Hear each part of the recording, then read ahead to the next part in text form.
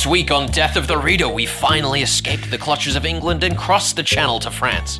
We'll have Dr. Keith Rathbone on to talk about the historical contexts of the story, and we'll have a fair little puzzle to sort out with far too many coincidences abound. You're listening to Death of the Reader, your murder mystery world tour on 2SER, and we are Flex and Herds, and it's time for a brand new story. Well, 1866 is hardly new. My goodness, you're clearly still feeling a bit defeated after the Floating Admiral last week. I'm not defeated. If anything, I've come back stronger than ever. But you are absolutely right. Nonetheless, it is a new novel for me, and today we'll be starting with chapters 1 to 7 of the classic French detective novel, The LaRouche Case. Ooh, I'm so excited. Yeah, this is a fun novel. I hope you're enjoying it as much as I've enjoyed the whole thing so far with this bite-sized piece of experience. But yeah, I'm just excited to get out of England. Some would say that itself was a harder challenge than everything we've discussed thus far. I would agree. Honestly, that was the toughest part. We were like, man, we've been in England for two whole weeks now. We got to get out of here. We got to see the world. And trying to find a link, especially from the Detection Club, that gave me lots of all this to work with, was difficult at best. And eventually ended up with Emile Gaboriau. And I wanna say right now before we go in, this ain't a Faux Pass or anything, but I may not be the best at pronouncing the French words. Please do not. I don't think either of us will be, though we would love to hear your corrections and promptly proceed to ignore them, not use them accurately. Yes, that's exactly what's going to happen. But yeah, I mean, it's no secret, I think, to anyone that detective fiction is kind of globally centered for most people around the UK. Yes. I mean, especially as English-speaking readers, there's not really much room to maneuver there. Mm-hmm. The golden age of detective fiction, as it's known, was, the early 20th century in England. Yep, it was in England. And so trying to find something outside of that is a death sentence, basically. But we did it. We made it all the way to 1866 to find a novel. And we're doing the LaRouche Case. I don't want to say that I'm finding it particularly difficult because I don't... I mean, I'm not, but I also don't want to come in here, guns blazing and be like, it was this, and just be completely wrong. I do want to say, though, I think that the thing that was particularly interesting to me about this novel was seeing where a lot of the, I don't want to call them tropes, but a lot of the archetypes from detective fiction originated. This story was originally published in a newspaper, serialized. Feuilleton, apparently, is the French term for it. And it was, one of the first detective novels. It was designed to be read, one chapter at a time.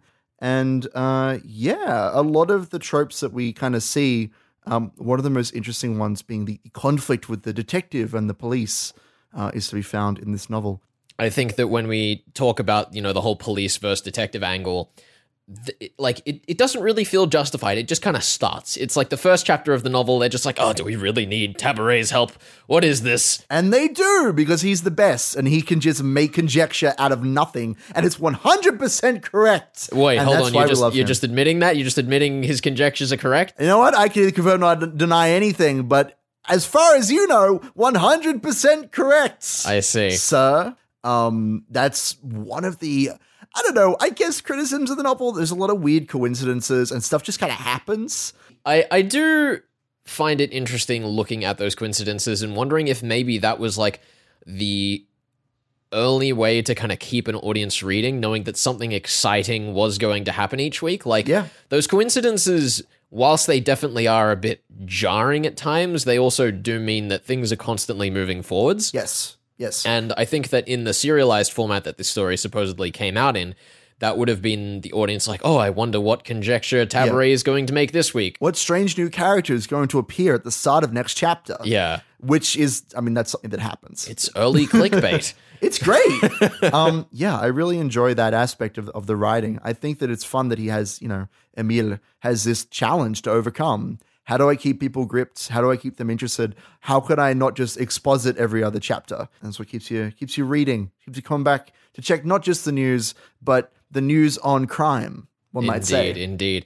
I think the other thing that I found really fun was Lecoq, or however it is you pronounce his name. Lecoq. He is the detective that I think most people would know from this author, but he barely happens in this story. Yeah, he's just there to set up Tabaret and then wring his hands in amazement at Tabaret's or Claire, as he's apparently known as well. It's so brilliant because he superhero reads name. just like an absolute hype man, It's and I so love good. it. He's just crazy for this old man and being like, what is he going to say next? The thing is when you picture him as the inspiration for Sherlock Holmes, and then try and picture a modern variation of Sherlock Holmes, but as a hype man, like... Well, one fun thing, Colonel Arthur Doyle actually she wrote about Monsieur Lecoq and called him, I believe, a bumbling fool, which is, I mean, not incorrect. So you're saying that he was more of a Watson inspiration? Because I was under the impression Maybe. that he was more of a Sherlock inspiration. I mean, I think he is definitely a Sherlock inspiration, like the disguises and the kind of way, the creative way that you approach crime. I think that's kind of where Sherlock got his inspiration from, right? When we look at particularly the opening scenes with the police department and Tabaret wandering around the house, there isn't really anyone in that scene aside from, like, I guess, the extras that feels like incompetent. Like everyone's noticing clues and making conjectures. Sure, yeah. It's not just the detective walking around and going, and this happened and this happened. Like Well, he does, but he's not he does the only eventually. one in the scene. Yes. There's a bit more of a character dynamic there, which I think is, I don't want to say lost in more modern novels, but definitely less prevalent in the ones I've read. There's kind of a background ensemble that's going on. And you're right, certainly in more modern novels, there's this idea of having to push the main character. And like, this is the character you identify with and have tears with and break bread with and see what they're doing. But yeah, this novel feels, in a strange way, it feels humbler, but also feels more natural. It feels like a lot of the stuff that's happening, a lot of the way the cops, the police approach the crime, the gendarmes, it feels like they're real people or real characters, I suppose. Not quite real people, but close to it, close enough. I think that the way that this novel does it certainly feels, I guess, a bit more like a play in the way that it runs out. Yeah, I would It's agree more with that. characters coming in and out of the scene and having their moment on stage rather than just kind of following the puzzle down a line. There's also a lot more visual descriptions of the characters, the way that they throw themselves around, like grabbing their faces with their hands and covering themselves and turning the face away.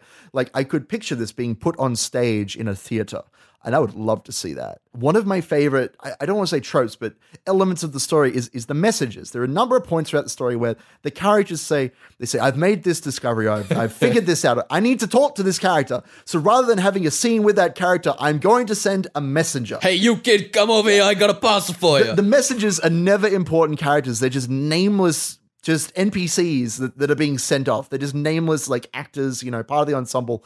And they're just being sent off. There's one part in particular that I remember. We are not here to talk, but to discover the guilty, said he to the corporal. Let information be at once conveyed to the justice of the peace and the mayor, and send this letter without delay to the Palais de Justice. Shall I carry the letter? Asked the corporal of gendarmes. No, send one of your men. You will be useful to me here in keeping these people in order. Yeah, I think that maybe when we get to solving the mystery, which obviously we will in the third part of the show today, but when we get to solving the mystery, I think it's a lot more obvious which characters have been named and which ones haven't, because there's a lot of characters that are given, improper nouns, and there's a lot of characters that are just like the messenger, the concierge, The corporal, the locksmith. yeah. But when man with we earrings, when we get the definitely not important. names, we know they're someone, right? We know they're important. And I think that that's definitely something that's carried on for the later history of Murder Mystery. Yep. But you can definitely see it at play in a very distinct, clear manner here. Sure, yeah. But now, Herds, it's time for our regular little guest spot. This week is Dr. Keith Rathbone, an expert on French history who maybe can teach us a thing or two about the historical context of this novel and maybe how to pronounce things correctly. This is Death of the Reader.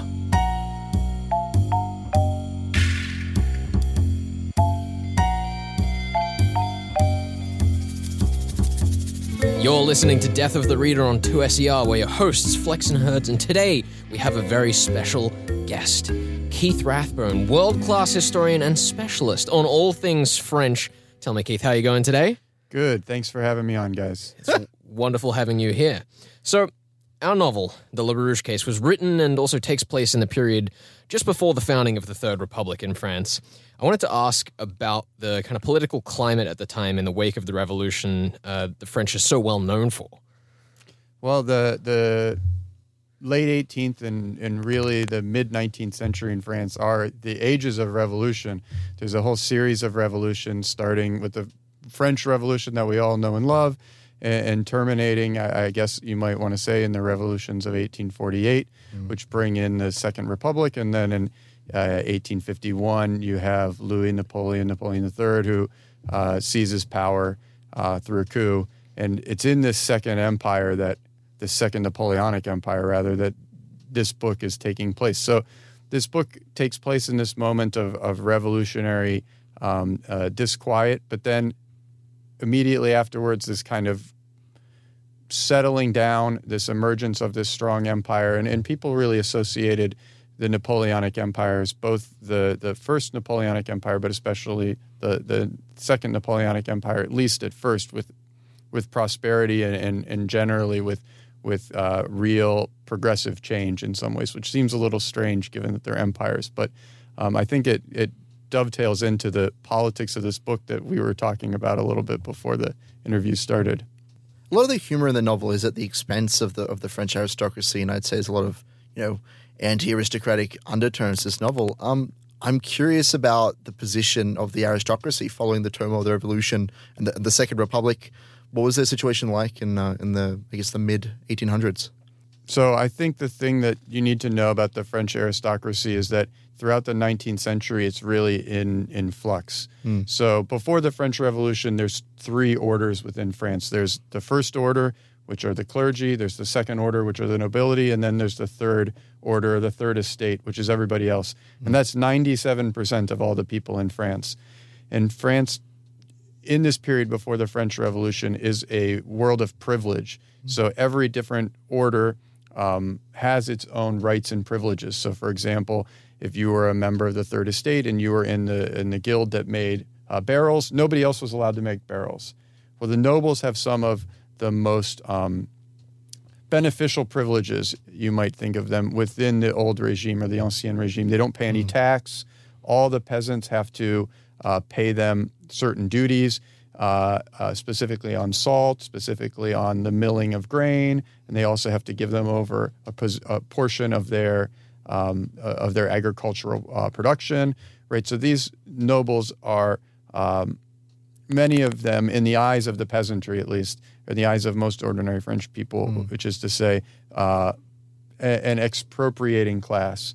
And then the French Revolution changes all that. All these seigneurial privileges are thrown by the wayside. And in the 19th century, the French noble class, the aristocracy, is really trying to figure out where they fit within the new French social system. They still exist. They're still by far the richest group of people. They own more land than everybody else, but they're facing challenges because of a rising middle class, specifically a merchant middle class based out of cities like Bordeaux, and also continual pressure from the political classes. And so throughout the 19th century, you see a gradual progressive move from the Bourbon Restoration, which is the most ultra-royalist, most pro-aristocratic group, and the aristocrats support this group, through to the July monarchy, which is more of a liberal monarchy, but still a constitutional monarchy, and then into that Second Republic, and then the Second Empire. And in the Second Empire, one of the things Napoleon III does is reinstitute universal suffrage, right? He says, look, I'm the emperor. Everybody loves me. I'm winning every plebiscite. So that's why I can reintroduce universal suffrage. And at this time, the nobility are really this is one of their weakest moments as a social class within the French system, within the French political and social system. Yeah, one of our main characters in the book is actually going through a bit of turmoil because he's discovered that his, noble lineage isn't actually what he thought it was, and there's another character who's actually got the right to his lineage and all of those things. Do you think that those kind of character explanations embody the class struggles that you see in that period where people aren't really sure where they belong in that social hierarchy?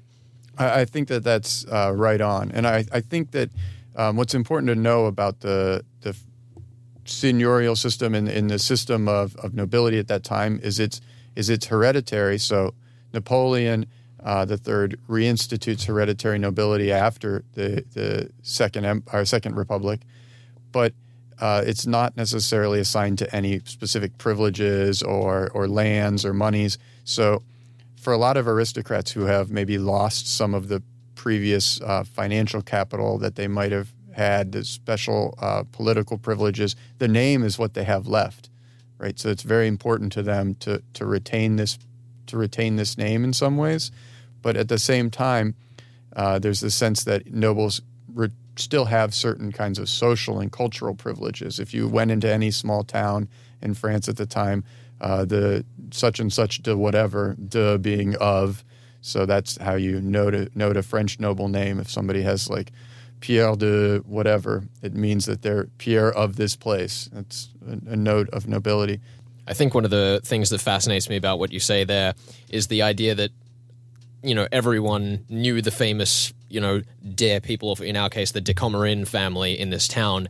And there was a moment earlier in the book that we were talking about that kind of seemed a little bit absurd, because it's like, oh yeah, of course everyone knows everyone and everyone's connected to everyone. Would the, you know, locales in France at this time have been that small that people would know everyone?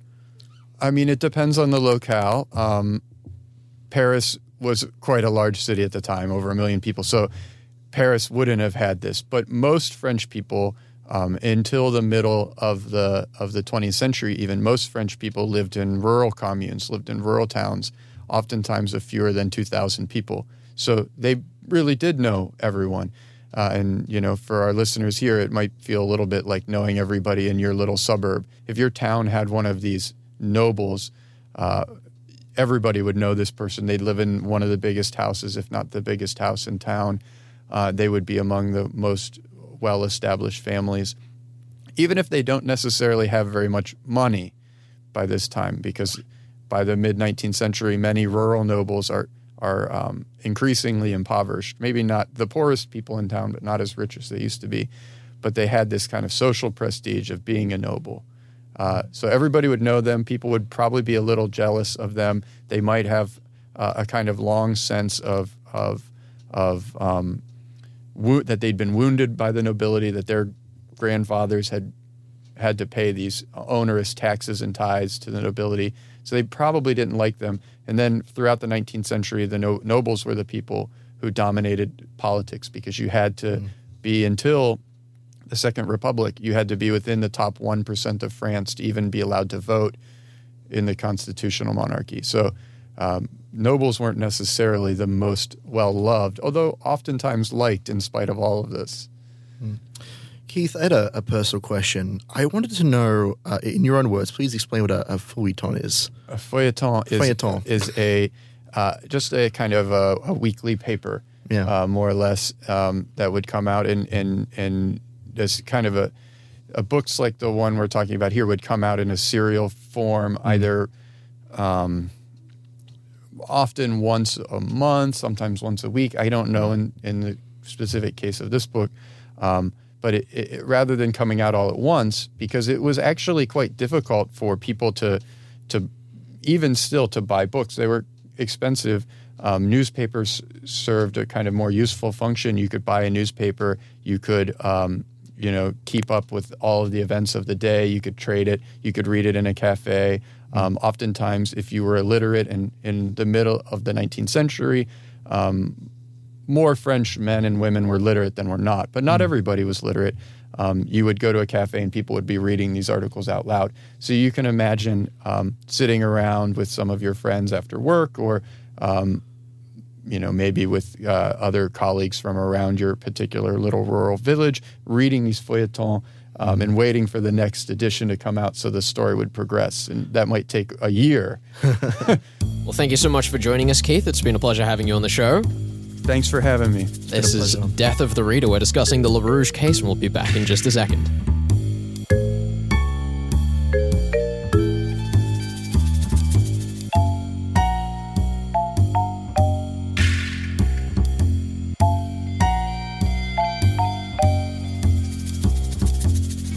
You're listening to Death of the Reader, your murder mystery world tour on 2SER. Thank you to Paul Meter for these lovely tunes that guide us towards victory each and every week. We are discussing the LaRouge case, chapters 1 to 7. I have read just those chapters, but Herds here has read everything. It's true. I've read all 20-ish chapters. We got a long way to go, but I reckon, Herds, I have this solved. I don't think you do. You are overconfident to a T, to a fault, sir. I'm going to prove you wrong, and I got the scores to prove it. I got the evidence. Really? Really? Yes. All right, I'm looking forward to it. I'm looking forward to you telling me what you got. My suspected culprit is Noel, or Noel, however it is you pronounce it. But he's just a good boy. He lives with his mother, who isn't actually his mother, maybe. And he just wants to take care of her. That's all he wants in the world. The thing is, I feel like there are 3 passages that if I played them in quick succession right now, it would just be the damning evidence to put this man to court. What? Like, we open up in chapter 1. Let's grab our exits. Let's go over the evidence. The widow, continued the old fellow, knew the person who knocked. Her haste to open the door gives rise to this conjecture. What follows proves it. The assassin then gained admission without difficulty. He is a young man, a little above the middle height, elegantly dressed. He wore on that evening a high hat. He carried an umbrella and smoked a Trabuco cigar in a holder. All right, so we have a young cigar-smoking man. Apparently. All right. Apparently. Cool. I don't know any cigar-smoking men in this novel. I can't even think of one. All right, let's go to our second cigars. piece of damning evidence. Oh, my goodness. Yes, there is a child, and here is his history. The widow LaRouge, when a young woman, is in the service of a great lady immensely rich. Her husband, a sailor, probably had departed on a long voyage. The lady had a lover, found herself enchantée. She confided in the widow LaRouge, and with her assistance, accomplished a clandestine accouchement. And let's just quickly throw in that third excerpt, nice short one. She was, continued Noel, the slave of Madame Gertie, devoted to her in every way. She would have sacrificed herself for her at a sign from her hand. Three strikes, you're still in. 3 strikes, all right? Now, listen, I know that those 3 on their own could be simply construed as a handful of misdirection.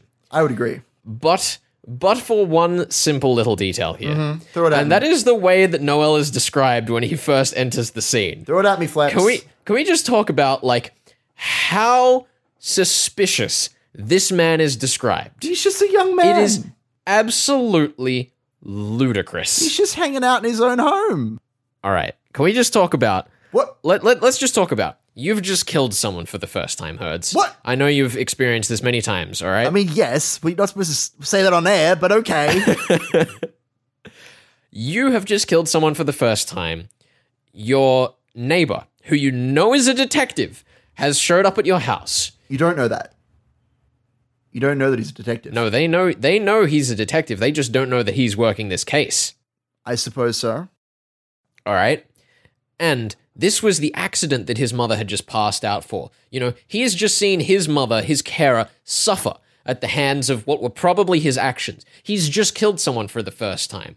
He is, as Tabaret describes, most likely the child of this incident. And he is a young 30-something man who would fit the description and height of what was said in the earlier chapter.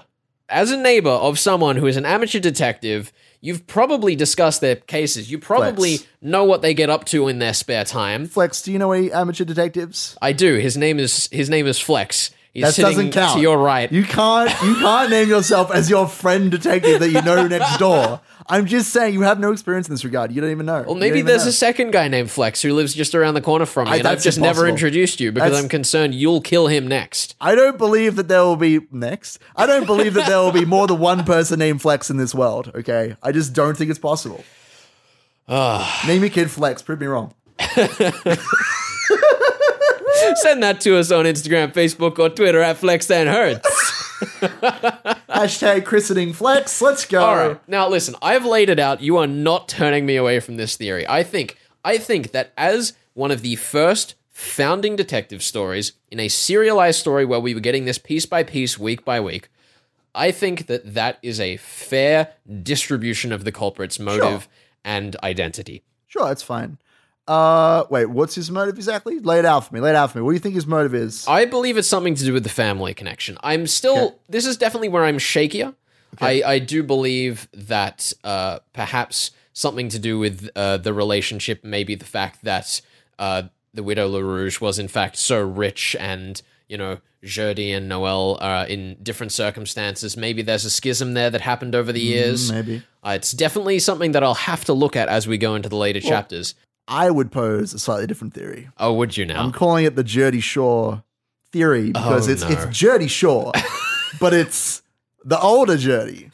It's the lovely old lady who is apparently dying of a terrible sickness that has just come over her from hearing bad news. I see. But I think she hired an assassin.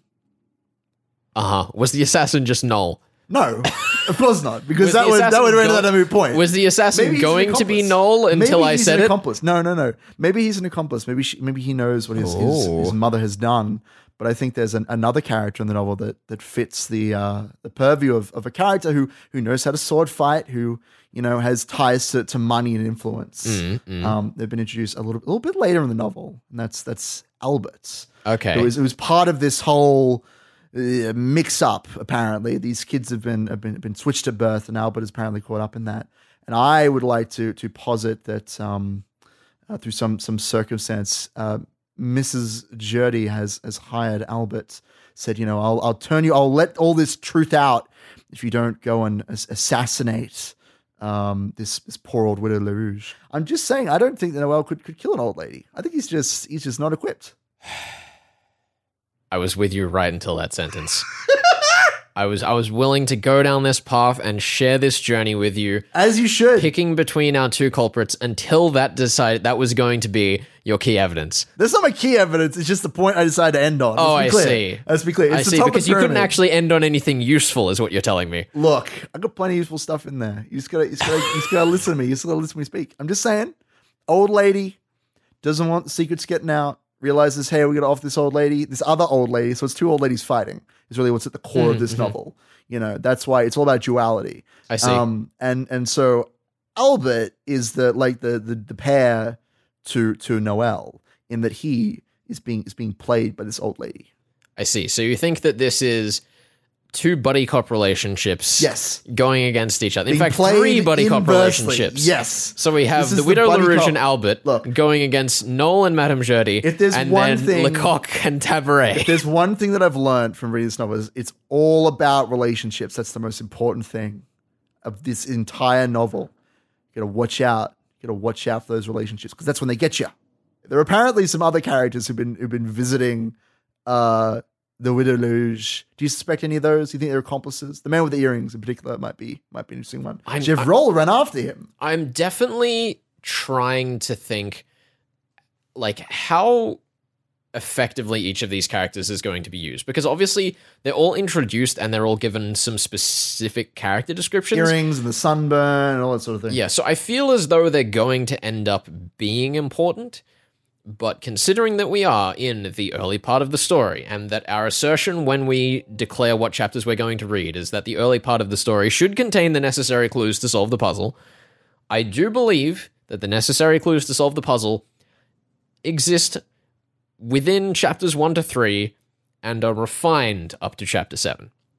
When we talk about being swapped at birth, when we talk about, you know, the connection and finances and history of the two women and Albert and Noel, you know, that's all of the details that'll let us figure out the why. I'm still a little torn on what specifically those are, but I do think that we have what we need. Fair enough. Well, I suppose we'll have to see what happens then. I'm just saying, old ladies, they make better murderers in general because they got more fighting them. They got more experience. They know how to kill a man. All right. I'm looking forward to that. Thank you for joining us this week on Death of the Reader with the LaRouge case. As always, you can catch us online at Flex and Herds. Now, just hold on a second here, Herds. I've got I got something I need. Just let me go grab something. Tell us what we're reading next week. We're reading up to the end of chapter 14, so get your books ready, get your detective notebooks, and read along. We'll see you then. In the meantime, I've brought in a broken foil into the studio. Are you kidding me? No. So what we're going to do between this week and next week is we're going to try to recreate the crime in the room. Okay, All right? sounds good. So I'm going to be Albert. Uh-huh. You're going to be the Widow LaRouge. Okay. And if you're not on the show next week, that means I've killed you, and thus you were right. If you're do it. alive next week, Let's do it. It means I was right. It's a small sacrifice, but one I am willing to make. Let's go!